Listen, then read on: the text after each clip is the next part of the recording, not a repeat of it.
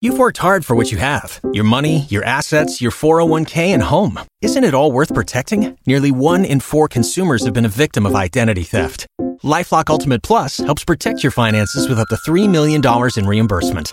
LifeLock alerts you to identity threats you might miss. And if your identity is stolen, your dedicated U.S.-based restoration specialist will work to fix it. Let LifeLock help protect what you've worked so hard for. Save 25% off your first year on LifeLock Ultimate Plus at LifeLock.com/aware. Terms apply.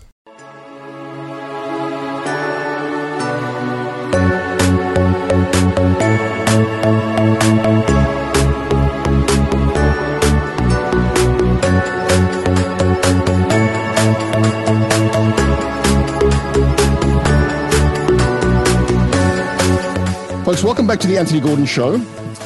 So as most of you know by now, in my journey called life, I have been around and represented in different capacities, a number of prominent folks in the sports world, in the entertainment world. And here's what's incredibly refreshing about Gabby Reece, our very special guest, who I guess we've got a lot of boxes to check off here. I'm certainly leading a volleyball player, fashion model, television celebrity. But here, Gabby is what came across in the 2 minutes that we were speaking before we went live is authentic, sincere, genuine, and it's such a breath of fresh air in this crazy world where people place a form over substance. So, Gabby, firstly, welcome to the Anthony Gordon Show. Thank you for having me. So knowing the listeners by now, that I got a sense of how I think we should try and move forward. Can you give us a context of, I guess, your beginning, how the journey started, and I guess where you started sort of getting some sort of prominence, in the sports world and on national and then international level? Yeah, I'll try to give you the shorthand of it. Just gives you maybe context of some of my perspective. When I was very young, at 2 years old, my parents were not together any longer, and my mother was training dolphins in Mexico City, and I caught whooping cough.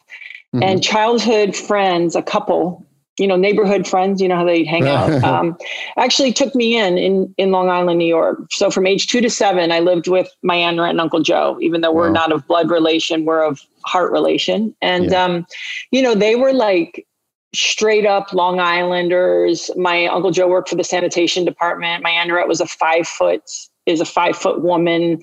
Like, it was a really funny, I was 5 feet at 7 years old, it was like a really funny thing. But anyway, and during that time, my father actually died in a plane crash when I was 5. And then my mom got remarried to my stepfather, who was from Puerto Rico. And so I think she was, listen, I'm a parent, and I realized my mother did the very best she could, and she was young when she had me. And so I think she was maybe a little more feeling ready, I then moved back in with her and my stepfather.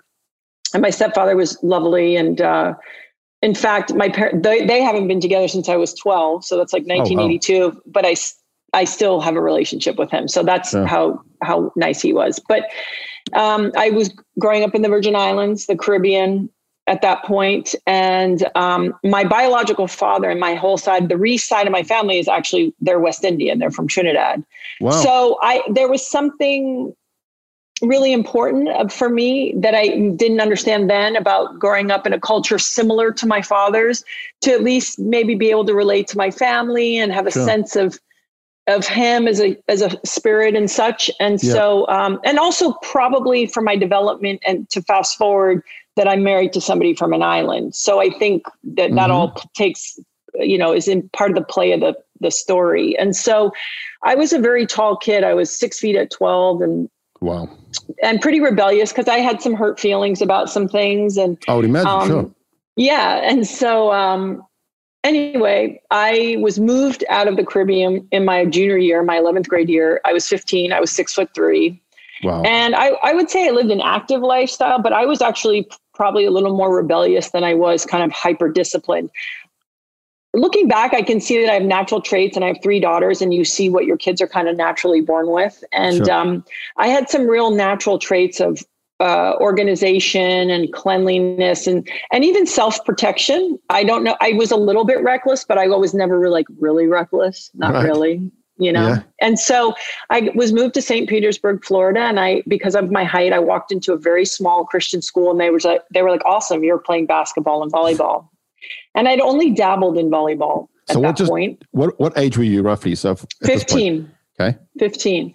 And so I was really pissed that we moved to St. Petersburg, Florida. I had a boyfriend, and I was from St. Thomas. And it ended up being really pivotal and such an important moment for me, because I had people in my life there. And, sports, also the template of sports, the coaches, that literally within 6 months, at that age, it happens, right? I became a very different person because there was just the opportunity. Yeah, get it. To express maybe more of my essence in a different way. And so I ended up getting a college scholarship, which was really a very big surprise for me. Yeah. I remember calling friends back in St. Thomas, and they were like, I don't understand. What are you going to college for on a scholarship? And I was like, I know. And again, another pivotal time. And I want to preface all of this by saying, like my aunt and Uncle Joe and other people in the Caribbean, I always had really great supporting adults around, even if it wasn't the ones that were supposedly supposed to be the ones. Right. So it's in a way, it's like being able to recognize maybe after the fact, in hindsight, there were some really stand-up people for champions for me all along the way. And so then I went to college, and my coach from college, who's still my dear friend, Dr. Cecile Renaud, kicked my ass and gave me life lessons. But then I was faced with this opportunity to start modeling when I was 18, after my first freshman year of school. Let me press pause for 1 second, because this is what I do, Gabby, is I always think someone's driving down the 405 freeway, they're listening to this podcast. Here's what they probably want me to ask. Okay. And I don't mean to be rude, I apologize. Oh, no. Okay, so as a young woman growing up who clearly stood out purely by virtue of your height. Right. Okay, so there's people out there that during their formative years stand out for other reasons, right? What did that do for you? Was that you're self-conscious, you were different. And I'm telling you, there are a lot of our listeners, I know there's a thing of two people, one woman who, she's exceptional in other areas, and I know it's impacted her life. So I'm interested in how that how it affected you. The thing is, my mother's actually quite tall. She was at her highest, probably 6'2.5". So I never was uncomfortable with it. What got hard was also people thought I was much older than I was. So the kind of being sexualized early is, because it's not anyone's fault, but they're throwing energy your way. And when you're 13 or 12, it's like, whoa. But you understand it. Sure. I'll be honest. I was, in certain ways, I faked it. You couldn't tell, but inside I was just trying to not be small, but just slide through and slide along and never stand out. Yep. Standing out has actually never felt particularly comfortable for me. I know how to do it. I know how to, if I have to go and sort of do that part of my job, and I'm not self-conscious, but I feel like I'm such a, I'm like a people person in that way that that notion of humility, no better than, no less than. Yep. I feel like I just sort of, that always made sense to me. Yeah. So if people go like, oh, and give you this extra attention, I'm like, okay, that's weird to me. Yeah, I got it. Okay. So I understand it, and I have a public job, so I understood it. But then, and especially, you're going through puberty and you're already really awkward. Am I a girl? Am I a woman? Yeah. That was always a little weird. But overall, I wasn't too tormented by that. I really was looking for security and stability. I think that took a hierarchy over my self-consciousness. Do you see the way you mothering your kids as either a reaction or sometimes an overcompensation to the way you were mothered? Because it sounds like you had, during your formative years, some heavy stuff to deal with. That's a really interesting question, because I don't know it's even possible to have a real answer, right? Because you're not sure how much is like how you would want to strategize being a parent and how much is the compensation. Yeah. I will say this. I am tortured in a very, daily but subtle way. Like, I'm meaning like I talk to my husband about it. I'm not like, by the insecurity, because you feel like it's so important. It's important, but you're not really confident that you can do it right. And I sometimes have this dream, maybe, or delusion that people who had someone as a good parental model sort of feel more secure about it. Like, for example, I can be a very tough person. I have that side, my athlete, whatever. I can imagine. However, I have a business side. Like, I can be very direct and whatever. However, with my kids, I think because I didn't have enough of a model of intense discipline with intense love to know what that looked like. Yeah. I'm always hedging, and I'm also fighting my internal meanness, right? Like, it's just easier for me to be like, this is how it is. So with my kids, it's like, I'm always hedging. Like, was I too mean? Was I not mean enough? Did they know how much I love them? You might appreciate this. There's a concept, interesting enough, there's a concept in the Talmud, which says, apropos of parenting, that you should pull with your right and push with your left, meaning the predominant feeling your kids have to feel loved. Yes. And the discipline part, as long as they know that you're disciplining from love and never, it's easier said than done, but never out of anger or because you're trying to use your kids as for vicariously overcompensate for what you didn't have.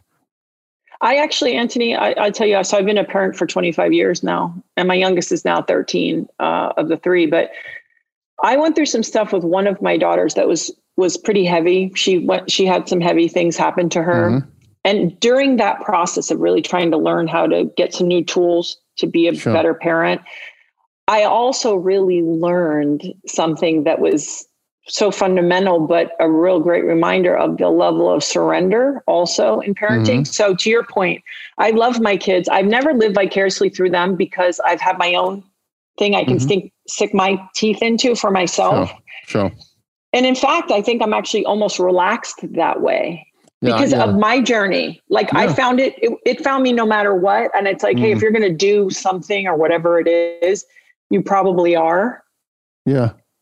Parents think like, oh, I can just push kids into stuff. It's like, my job is to make my kids figure out how to discover their lives.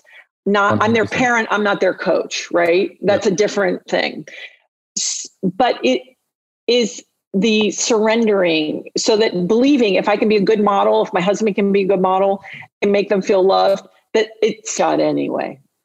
I mean, I see it, and I'm involved in, part of what I do is kids. It's not about what you say, it's what you do. Right. And they'll clone that, and it's just at a distance that speaks volumes.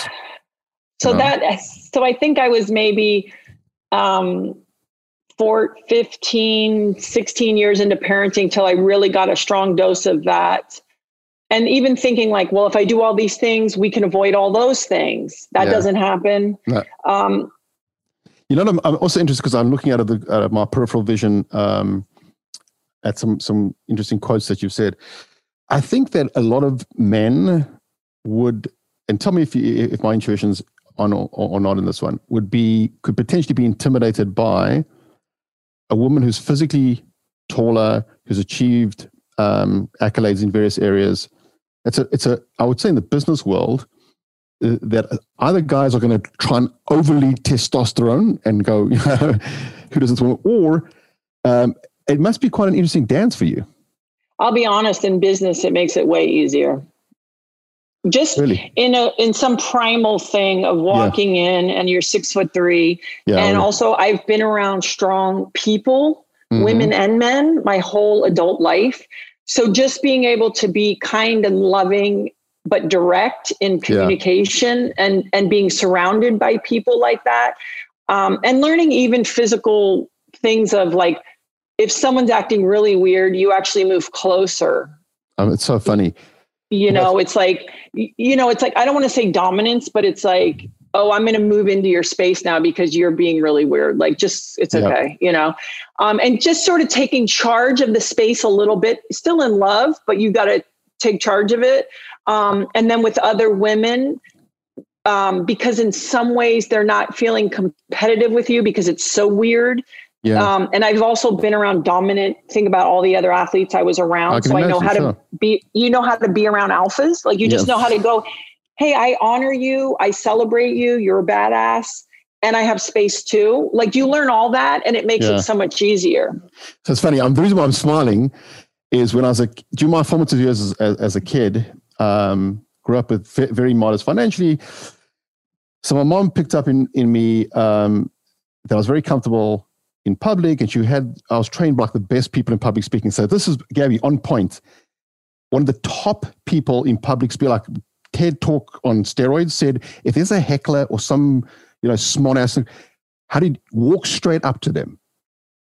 Get into their, and it's amazing that the way most bullies are wired, that they shut down from a distance. That I'm going to try this on for size because I think that the success, whatever success I've achieved in dealing with a lot of, is because I think I've got a heightened EQ intuition.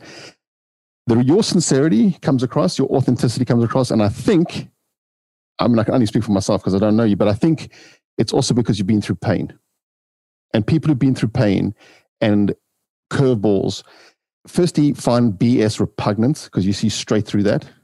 And we both have been around, I don't know how to, the cliche, we've both been around the rich and famous, and we all know the difference between toys and genuine. So I think that, so I look at a person like you I think you could be a terrific role model for, I speak to a lot of young athletes and people that are, and they're not comfortable in their own skin. They're trying to clone someone, and it catches up with them. I know adult athletes that there's a lot of mimicking that goes on. And people have asked me a lot of times, because I've had, the length of my career and kind of the different chapters, like you mentioned. And people say, well, how did you strategize? And I said, well, fear was a great, keeps you alert, right?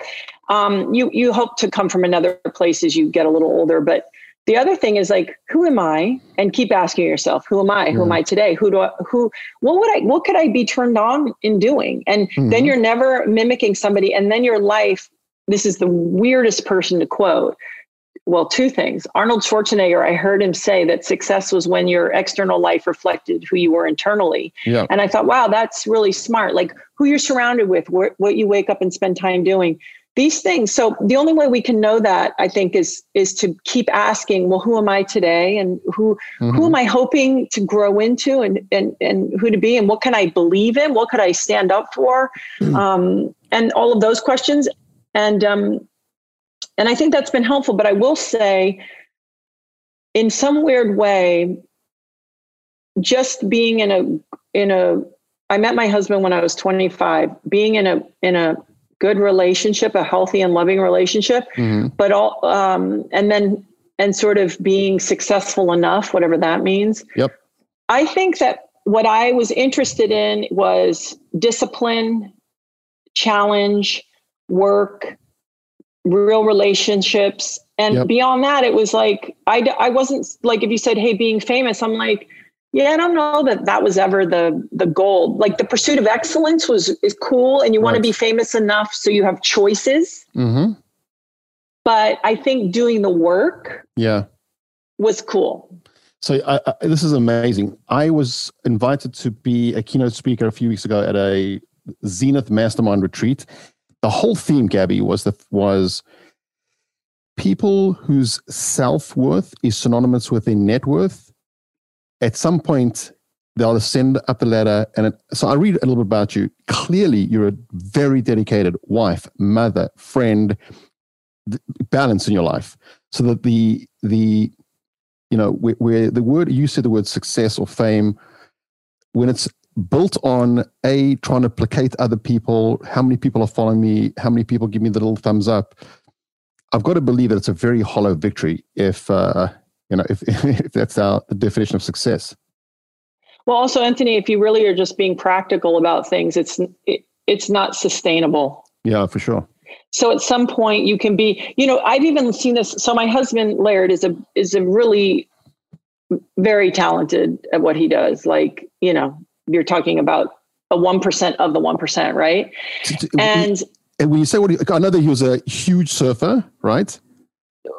And yeah, he still surfs every chance there's waves, and he's foiling, and he's continuing to innovate, and he's a very unusual person this way. And his sport is part of his lifestyle, but also you're talking about a person that's output and performance and the level of performance for how long he's been doing it. And also that he starts new disciplines. It's like, oh, I'm prone surfing. You also realize that Laird has a place in his sport for all time. However, if I take a 13-year-old kid, even if Laird is badass, ultimately they're like, yeah, that's cool, but they want their own hero. Right. And that's just how life is. So Meryl Streep is genius, but at some point the 20-year-olds want a female hero that is 25 and 100%. That it's their hero. So it's understanding doing it for yourself, because no matter how great you are, it's not sustainable. If you're the CEO, right, at some point you're going to be outdated and they're going to need somebody who understands the new marketplace or whatever. So I think when you have that clear in your mind, you're not like, Madonna isn't going to like Ariana Grande. It's like that's just how it is. It's your moment in life. It's just interesting. The two sports that you guys have excelled in, I could be wrong. I perceive surfing as lonely. Am I wrong? It's like you and the elements. Yeah, but see, he does big wave surfing. And so the reality is you go with guys because you have to be safe. You have to have someone watching you on a jet ski. There's a lot of actually deep camaraderie. And in fact, interesting. Let's say they're doing prone paddling, long or shortboarding, and they're by themselves and they paddle out and they're solo. Ultimately, they're in communion with nature. So I think it's maybe the opposite. And that they're in this environment, from what I have seen. So I can't claim to know a huge amount about volleyball. I did some obviously research before this. Fair enough. So here's my question, and I don't know if you've ever been asked this before. You obviously have God-given talents, and you obviously have used your athletic prowess in a very special way. Mm-hmm. Do you ever say to yourself, imagine if I excelled to the zenith of my particular discipline, but as in track and field or something where the world, I could have more prominence, more accolades, because you're obviously, you're obviously a talented athlete. And correct me if I'm wrong. If I'm misspeaking, educate me. I'm not sensitive. Don't worry. Okay, because I don't know how big is volleyball on the world stage. In the Olympics, once every 4 years, it gets attention. It's a niche lifestyle sport. However, okay, so here's food for thought. I've also been around long enough to see cycles of this, so that it really made itself known. It's really hard if you go from the really, I think, white hot light. Yep. To just bright light. And I think as a human being, there's a part of me, and of course, if I had been a tennis player and really good and gotten a lot of notarization, I would have dealt with it. Yep. But the point is that I think that in a way we get let off the hook a little bit when we never even have, like Serena Williams, what she has to go through and deal with. Yeah. It's a really different thing. And they're built, like she might be built for it. She might be like, no, this is my jam. So I totally honor it. For someone like me, I think, again, it's an easier transition. I got a lot more attention, in the 90s and 2000s. And I'm totally okay with that. So check this out, Gabby. I represented a number of people, as I told you, Manny Pacquiao for a few years and a few other people. And I saw nobody was helping these athletes make a seamless transition from the court, the field, the beach to the. So I started a company called LAST, the acronym Life After Sport Transition. This piece that you're just talking about, bright lights, and suddenly it's an existential crisis. So what we did was we replaced the sports coach with a bit of a life coach. And you can't take a person from the accolades and screaming fans to, would you like a salad with that? So it sounds like it wasn't so jolting for you. Well, no. And again, coming from this very small sport, I could easily go through a day where I run into 3 people who knew exactly who I was and 7 people who had no clue who I was. So I always was doing that. And then I'm married to an athlete who goes through the same thing, where if someone's into surfing, Laird is really important to them. You know what I mean? And then you see that, and then you go. And again, I'm going to go back to being from an island where, like, I live in Hawaii part-time, half the year for the last 25 years. The people in Hawaii don't care. Yeah, that's what they don't care if, LeBron James or Michael Jordan or, Ronaldo, like, they're just like, hey, what's up? So I was raised with that same mentality, because my feeling is, if you get to do those jobs and people pay you that much attention and you get, that kind of financial freedoms, lucky you. Yeah. And yes, I appreciate the talent and the dedication, but I know tons and tons of people that do the same thing in their everyday life, and they're just living a normal life. So why would that make one person sort of more important than another? So I think for me, I've always had that perspective, and and Laird says in Hawaii, they care not who you are, but how you are. That's very cool. Say that again. They don't care who you are, they care how you are. Yeah. And cool. It's true. Like, it is so true. And that feels really comfortable to me. Yeah. And I get that from you. So here's just knowing the audience and what the catalyst was to the show, and trying to empower people with tools to navigate through life successfully. Here's a question that I always ask people like yourself is, even if it was a niche sport, you were outstanding at it. Can you look at your experience as a leading volleyball athlete and take from it some lessons for life lessons that you learned from being a leading volleyball? I mean, I've got to believe if I gave you a TED talk and that was the topic, you could pull out some pearls of wisdom. Well, yeah, I'll just even like entrepreneur, right? We've started many businesses. Some have failed. We, in fact, took a company public this year. Like, it's been all over the map. Once you realize that losing or getting your ass kicked or not going exactly the way you planned is part of winning, when it's like bad days is part of happiness and good days. Once you really get that in your mind, it's called the process. It's like, this is all part of the process. And the important thing was always, okay, what do I need to learn? And then behind that, it can't just be an emotional thing like, I have to be better. That doesn't mean anything. What's the strategy to be better? What's the plan in place? What's the practice that needs to happen for that? So for me, it's always about learning, getting the lessons, and then putting in play a real system, because words are words. Right. I want that. I'm going to make this. It's like, how many people have ideas? Everybody has ideas. Nobody knows how to execute. Right. Nobody knows how to finish. And also sometimes, when you're an athlete, you kind of know what you're pretty good at, and you sort of are really aware what you're not good at. And it makes you less afraid. So of like, hey, I'm not really good at that.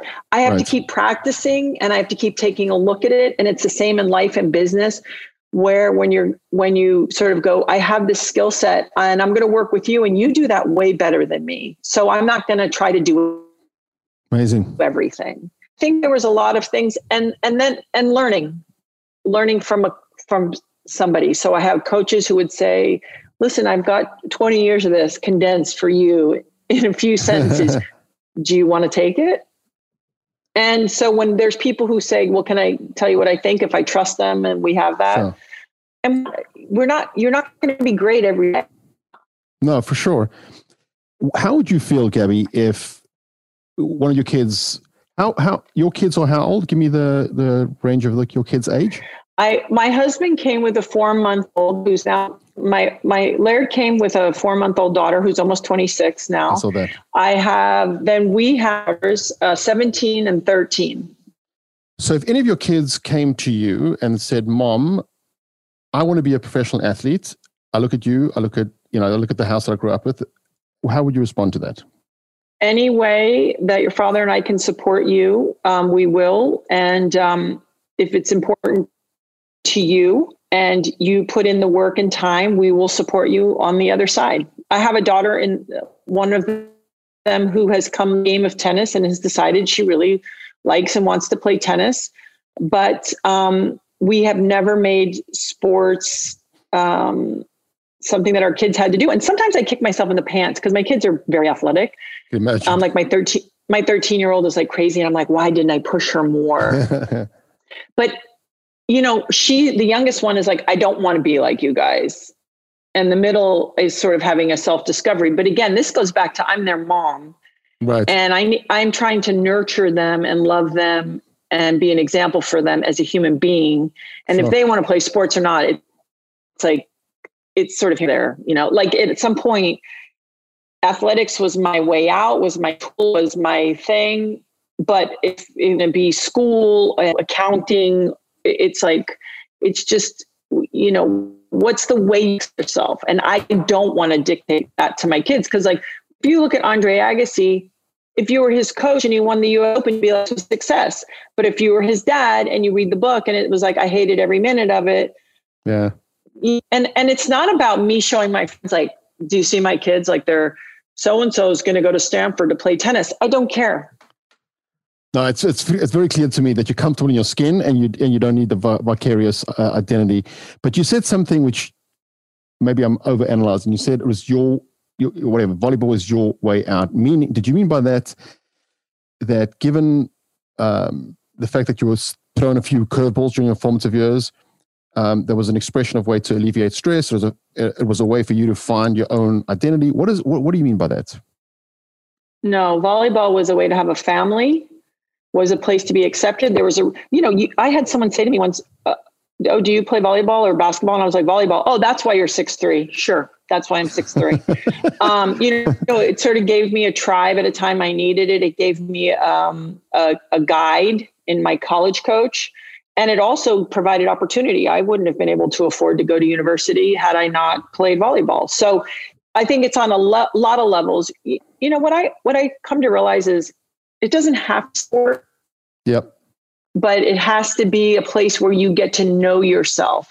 That's why I love the hard work and the grind, because it's honest. When I say way out, it was like, it led me to a lot of really important, great things in my life. What's interesting though, it sounds, and part of the work that I've done with a lot of athletes is to make sure that their entire identity is not synonymous with they're a Laker. Well, at some point you're going to hang that jersey up. Yes. So let me turn it around, Gabby, because I know that this is what listeners would be interested in. How, now that you just turned 27, are you taking your platform, your profile? You use the word notoriety, and how do you want to give back, and how do you want to touch the hearts and souls of people post your athletic world? Because I find some professionals live in this nostalgia and they can never let go, and they keep talking about their dunk 17 years later. Yeah. My husband has a Navy SEAL that said, never let your memories be greater than your dreams. Right. And yesterday is done. It's all done. So I think for me, first of all, I want to address like because we all are looking for it when we're young. Sure. I know it's important, like you get this identity, but then the importance of releasing it. It's like, no, I'm Gabby. And one of the things I have done is I was a volleyball player. I'm not a volleyball player. Right. And healthy. I think it's important for all people to be like, oh, I used to run that company and now I do this. Right. Right. And I tell athletes that all the time. I say, listen, you're, and I don't mean this in a violent way. You're a loaded gun, like athletes that get injured, let's say, and they can't play anymore. Yeah. What's your next target? Because you're the loaded gun, right? Like you can take all that ability to figure things out and go, okay, what am I doing next? And don't just be like, oh no, I can't do anything. So for me, what I'd like to do now, and we've moved into I call it self-care space, because if you call it health and fitness, it's only about moving and eating. And what you realize, I'm 51 years old. I've been in this space for more than 30 years. Self-care is about your mental care, your spiritual care and growth. And yes, moving better is better, and eating and getting to bed and all these things that are important. So Laird and I that has been an extension of our business kind of organically with, we have a business XPT. And I think it's more about showing up consistently, if that makes sense. And that's just more about me and my practice. And so that at least maybe people look over and they go, oh, wow, Gabby's like still holding a line, because I'm trying to do that for myself. I think am I wrong? But I see with athletes, there's a tremendous discipline. There's a discipline of showing up, of being consistent. And I have kids who are millennials, and I look around and I'm not my kids, thank God, but I see a lot of these youngsters waiting for life to happen to them. It's a contact sport.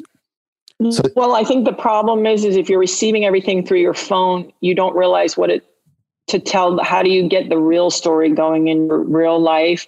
And it's not a criticism of anyone. It was just probably easier when I was coming up, because that's just how you did it. So I think if I can be somebody that seems to be showing up, that seems to be consistent, that maybe reminds people not to overly define themselves because they're a woman, or because they were an athlete, or because they're getting older, but also to stay open-minded, to keep growing, and maybe to say, hey, 10 years ago, I thought this, and I'm realizing maybe that's not right. Maybe it's this, But when I said that comment, Gabby, about you can be a role model, maybe let me clarify that. I see a person like you, at least from where I sit, it's so important that youngsters can look at you and say, you've got a healthy relationship with your significant other.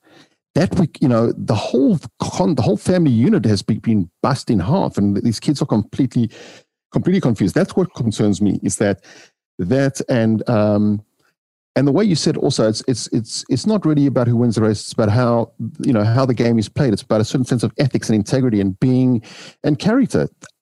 Those values, are not sacrosanct. When you and I went through this sort of point chapters in our lives, I think they were important. I'm concerned about this generation because well, I had a thought about it actually recently, because I think about it quite a bit. The other thing, I'll get into it, is to be an adult, show up as an adult, to be an example of especially to my kids, right? Not to manipulate them. I don't do one thing and ask for. Laird had something happen recently, and somebody said to him, "Oh, you had your jet ski out in the bay or something." Now, Laird is one of the most safe and accomplished people in the ocean. Okay. And Laird looked at me and he said, even I have to follow the rules, right? So my point is that you're showing up as an adult. You say sorry when you're wrong, all these things. But the other thought I had, and I don't know, is I thought maybe we're living in a new world, and the next group coming up is the new person. Because I've hammered down a lot about social media and the lack of interaction, and boys don't carry. I had a kid the other day who his suitcase, and I was like, "Hey, there's another suitcase," and he goes, "That's hers. That was his girlfriend's." And I was like, "Are you like what? Like grab her suitcase? You know what I mean?" Like, I'm so with you in this one, Gabby. And my daughter, my 13-year-old, and I got into it. She's like, "Why is that a big deal?" I go, why wouldn't he just naturally take it? If I have the opportunity to do something nice for Laird, why wouldn't I do that? Right? Like the power of giving, not the power of you do it. Right. So anyway, I was like, but then I stopped myself, because I've really gotten into you've got to you've got to observe and pay attention. You can't just lock down on some ideas, because maybe I don't know. And I thought to myself, wow, maybe this is the new group that's going to have to deal with the new world. I don't know. I think on the one hand, it's amazing that you don't want to impose, right? On the other hand, at least where I come from, I think it's unhealthy for parents to pretend that their kids are their friends.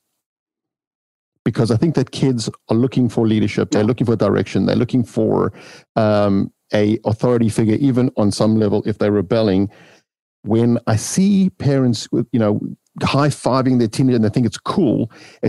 They are sending such a mixed message to these kids. And I see afterwards a level of dysfunctionality because they're trying to figure out, one second, this is my mother. This is my role model. This is, in some level, these are values that I'm going to clone. And now she's my buddy and she's in the jacuzzi having a joint with me. What's going on here? I always tell my girls, I'm my friend. I am your mom. Like, I have this job to do right now. And granted, as they get a lot older, but see, it still goes back to, I need to be living in a way that I can always be as transparent where it's appropriate. There's certain things maybe with, like, in my relationship with their dad or like business things that it's like, they don't need to know it, but that somehow I'm living in a way that I can be transparent with them. Yeah. But I'm not looking for their approval. And I'm not making decisions based on they're going to like me more. Yeah. You seem to be a very centered, healthy person. And I think that, and I'm not just saying it's Gabby, and that's why I think that a person like you can definitely be a role model, because I don't think that you're going to go around trying to be cool to be liked, which is why, because I come from the world where I've been around so many people that have done very well in the sports world or very well, and they land up either being one-dimensional people because their entire life they're trying to placate people and they're trying to be liked and they never build an internal world. So I think which really pivots what the question is that I wanted to get a sense from the start of the Gabby Reece show at the beginning of the year. Yeah. What kind of guests are you looking for? A, B, what do you want to achieve? And C, how can I help you? How's that for a loaded question? Thank you. No, I think, it's very simple. I think when I said I don't have answers, but I have a lot of questions, I wanted to use the platform to ask all those questions. So I go from neuroscientists to, trainers to ex-Navy SEAL people, right, guys who are talking about the difference between attributes and skills. And all I'm trying to do is, in a very layman's way. So let's say even I know the science on some of the stuff. Mm-hmm. How do we have the conversation in a layman's way that's actionable, but that also is still always framed up like, this is all an exploration. Yeah. If I talk to you about 10 things and 5 really land for you, awesome. Mm-hmm. It's not about me telling you how to do it. I'm willing to show my own vulnerability and share my own experiences.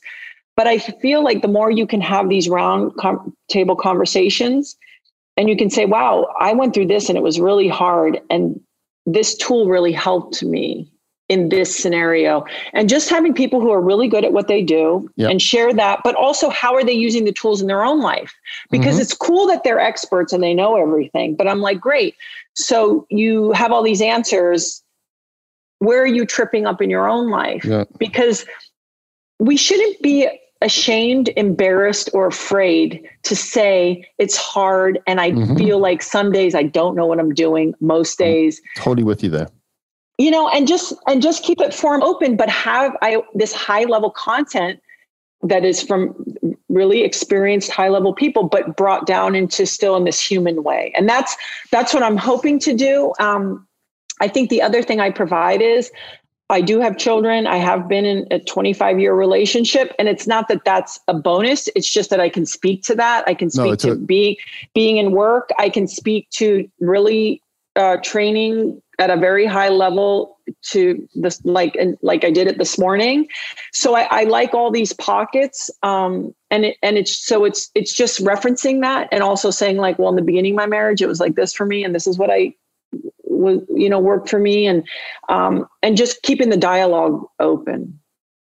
So before I want you to get to the question, how I can help you, because I grew up in a world, and I'm serious, Gabby, I grew up where I always try. I guess I had an amazing upbringing and very loving parents. I always grew up with the notion of make your relationship capital deposits. You don't get them to back with it. It comes. So we'll talk about how I can help you, and I'm very sincere about that. But I can tell you, I think I mentioned in the beginning that I remember being trained in public speaking, and the most important thing is authenticity and sincerity. People pick that up. And I think that the fact that this is just comes to you naturally, the fact that you prepare to talk about vulnerability, and that resonates with people. There's no bionic person out there that hasn't screwed up.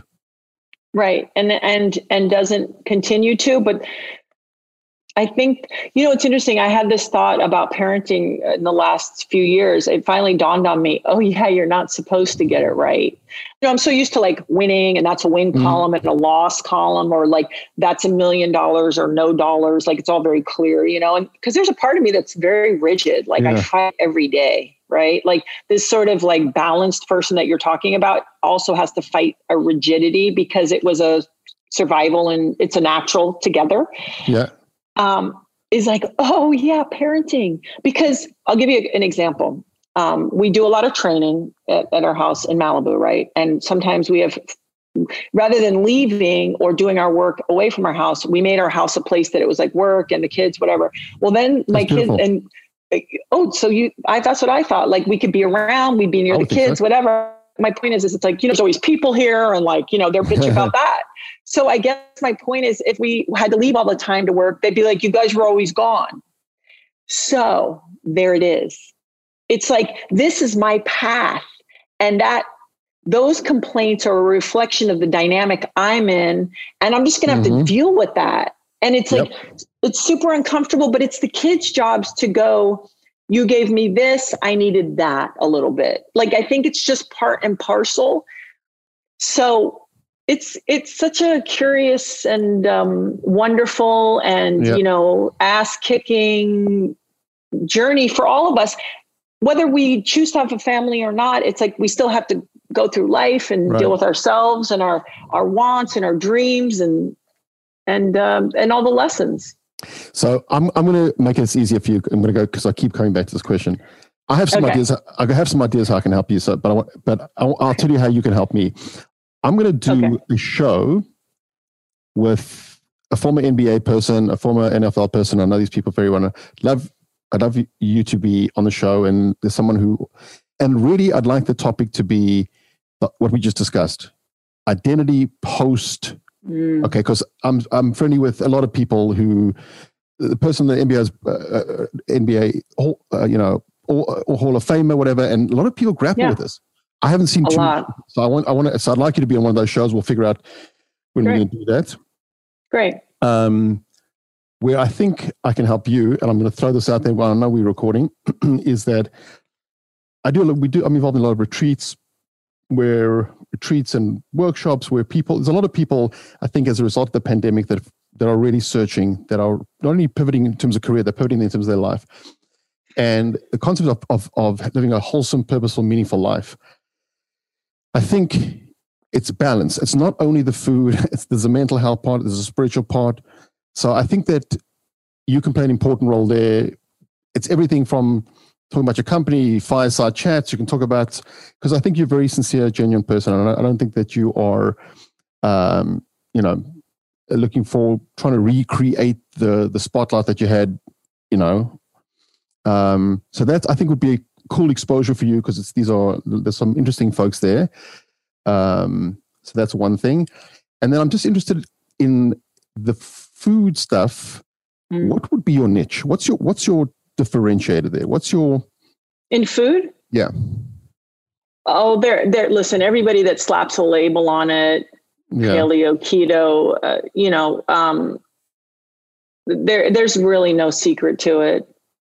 If I could, like I said, I've done this long enough. Yeah. Everything's about adaptability, right? There's a great guy named Mark Sisson. You've probably heard of him. He created the Primal Kitchen, and he'll get into what he gets down to. And I love Mark. Yeah. Metabolic flexibility. We're meant, like Laird always talks about it. If you think about it, if we lived, 500 years, 1,000 years ago, you wouldn't have been able to bonk. It's not part of evolution.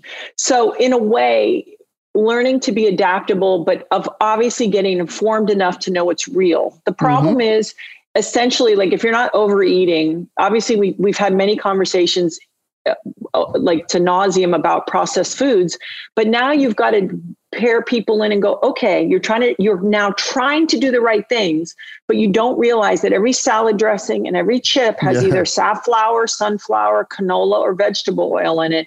And these are the things that slowly over time and accumulation will work against your goals. Yep. Right. So it's just such basic fundamental things about getting your blood work done, knowing who you are, and then working from there and being realistic. If they need to write things down because that keeps them accountable, we need diversity in food. If you're going to eat vegan, then get informed so you can eat it in a way that supports your system, in a complete way. I would never try to put myself in a niche. I just have done it in a way and seen it that it's like, well, how do we make it practical and realistic and give people the real things to look out for? But I believe something else. I believe from what I have seen, if we are doing kind of the right things 80% of the time in our food and we're moving enough, walking is highly underrated, by the way. If we're doing enough of things, we're not losing weight, there's going on in our system, our hormones, so get your blood work done, or we've got something that we're holding on to. We have some kind of pain and some kind of trauma that it's stuck inside in the tissue, and no trainer and no nutritionist is going to help you. It's like, go get the help, let it go. And because I see that actually more times than not. If you looked at the daily practice, you'd say, okay, there's something else going on. That's very wise words. So I'm going to be respectful of your time. Here's my final question, and it's going to be, I know, I guess the prime audience are millennials. So there's a Lisa Katz is listening as we speak, and here's what she's thinking, and I want you to unpack this.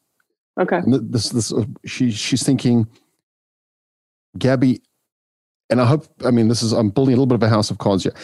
Great. I want to be famous. I want all these people to know me. I'll tell you why, Gabby, because I got all these likes, and I'll tell you why. Then I'll have all these guys trying to hit on me, and then and then some Hollywood producer is going to call me, and then how can I be famous?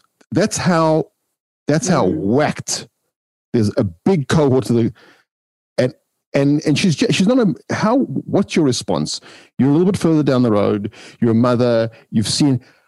How would you try and, in a nice way, maybe burst her bubble, but give her some life advice so that, she doesn't burn through the next 10 years looking for, I think, something that's very superficial, and that she'll end up being very hurt. And okay, so first of all, I believe in dreaming.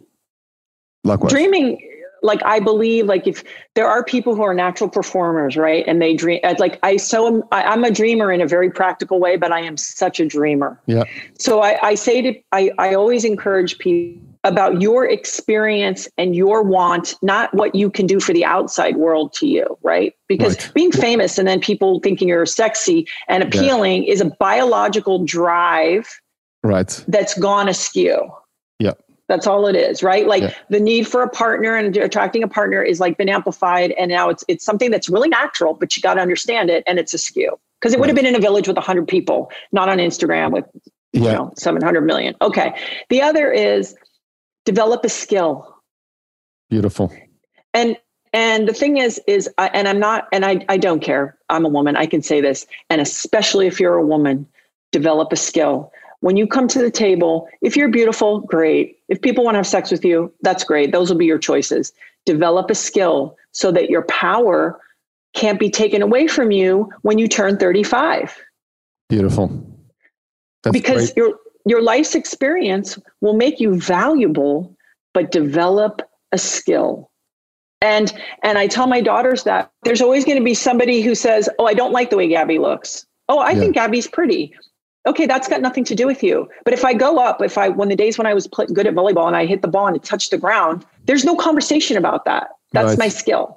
But having said that, keep growing your skills. Don't be a one-trick pony. Be at one point in your life and say, cool, I'm here now. I've done this. And what would I like to add to this skill so my story continues? So when I am 55, I'm not losing my mind, that I'm not important anymore, or that I'm not relevant. And so I also would encourage this person, demand from life to interest you and excite you, not how you can serve the outside world. So here's the take homes, which I think are so important. And with this, we can wrap up. And there's number one, build your internal life, build things that have longevity, that'll stand the test of time. And the externalities are, we all get old, and if it's all based on the shell, it's going to be a hollow victory. And I think that you're also talking about character, and which I think stands out, which I think this generation really needs to hear, because I think, unfortunately, I think there's too much out there, Gabby, that at least from where I said, it's a mile wide, but it's a half inch thick. Oh, and listen, when they all turn 40 and 45, it's going to be an ass kicker if they don't go, I've been working really hard at this and I can do that. And by the way, I have this stuff that really excites me, not what do you think about me? Yep. Because it's just, in the long run, it doesn't work. And I feel like the richness and the satisfying moments comes from these subtleties and from these other things that maybe they're not shiny or sexy. And that is to be still enough to kind of take those in. I think that's the other thing, is like, in certain ways, what really makes us feel good is so simple. Mm-hmm. And we think it's out there, and we think it's a monumental moment. I've had monumental moments. Let me tell you, there's been nothing better than breaking bread with people that I really dig and exchange things and ideas and laugh, and I feel loved and I feel seen. I've had monumental moments. They come and they go, yeah, they're cool. But the thing that's rich, that's in there, that's it. Gabby, you're terrific. I think you're very sincere. You're very authentic. I know I've got something coming up. What I'll do is we'll figure out a way that we can connect offline on. I've got some ideas that I think, we can invite you to a bunch of things that I think you'll enjoy. I mean, no pressure. No, I really appreciate that. And I just think it's important for people to remember that they're so individually themselves, even though we're all similar, and that your contribution is your uniqueness. So don't mimic people. Try to figure out how you want to contribute to the world, who you are, and develop that, and it's all going to work out. Beautiful. Gabby, you're terrific. And a lot more than just an outstanding volleyball player, person with real dimensions. And I think that's true. I really mean what I say. I think you could be a fantastic role model. And I have some thoughts. We'll be in touch. I appreciate your time. Aloha. Thank you. Thanks, Anthony. Aloha. Thanks. Aloha. Bye-bye. Ciao, ciao.